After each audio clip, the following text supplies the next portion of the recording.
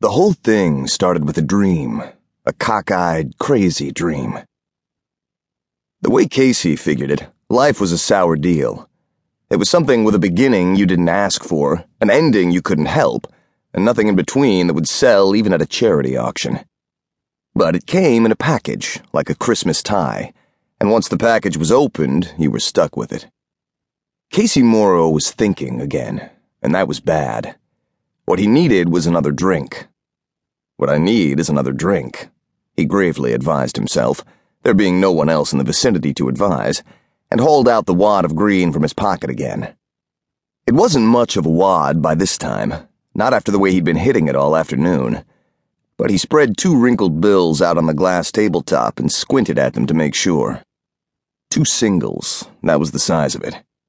That was the last remnant of the big deal, and it meant that the liquor would have to work a lot faster than it had been if he was going to reach a state of happy oblivion before the funds gave out. Of course, there were cheaper bars. Casey was quite a connoisseur in that field. But for this particular Goethe-Dämmerung, nothing but the best would do. Nothing but the glass-topped, the deep-cushioned, and the dark. This was the darkest cocktail lounge Casey had encountered this side of hell, and he'd been there, too. One minute there wasn't another soul on the face of the earth, and in the next, the shadowy form of a waiter emerged from the darkness just long enough to deposit another scotch on the table and make off with one of the wrinkled bills. He didn't make a sound on the deep-piled carpet, and only the faraway clink of glasses could be heard from the blue circle that was the bar. Casey wasn't looking at the bar. He couldn't have seen that far anyway. But even without looking, he knew that the place was almost empty. Very few people set out to get deliberately drunk at mid-afternoon in a fashionable Chicago bar, not unless they were celebrating something special, like, for instance, their own funeral. And then it began. "Mind if I sit down?" The question came without any preliminaries at all, but hearing voices under such circumstances wasn't so unusual.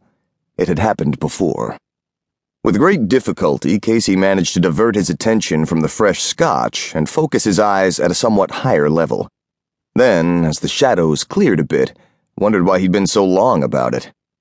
The face and figure behind this particular voice were definitely feminine, of the choicest order, and the way she was looking at him did absolutely nothing to clear his head. "You look lonely," she added. "We might as well be lonely together." Now, it was this way with Casey Morrow. He took whatever came along, the good, the bad, the indifferent.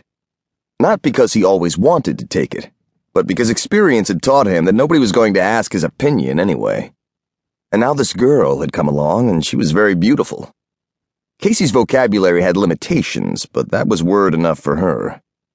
While he was thinking up a suitable comeback to her provocative proposition, she eased into the opposite side of the booth. One of those narrow, intimate arrangements that made her knees brush his and brought a cascade of taffy-colored hair close enough to make him dizzy on the scent of spicy perfume, and settled back in the arc of the tiny table lamp so he could take a good long look, which he did.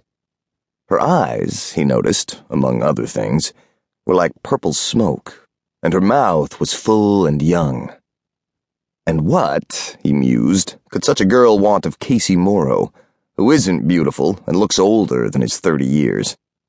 And then his broad mouth slashed an offside grin, and one hand closed fondly over the last wrinkled bill on the tabletop. "Sorry," Casey said. "This is for me." She didn't even wince. "Is that nice?" she asked. "It's economics. Elementary economics."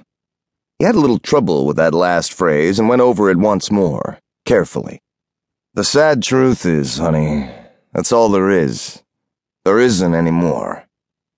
According to the rules, the girl should have remembered a previous engagement at this moment and made herself suddenly scarce.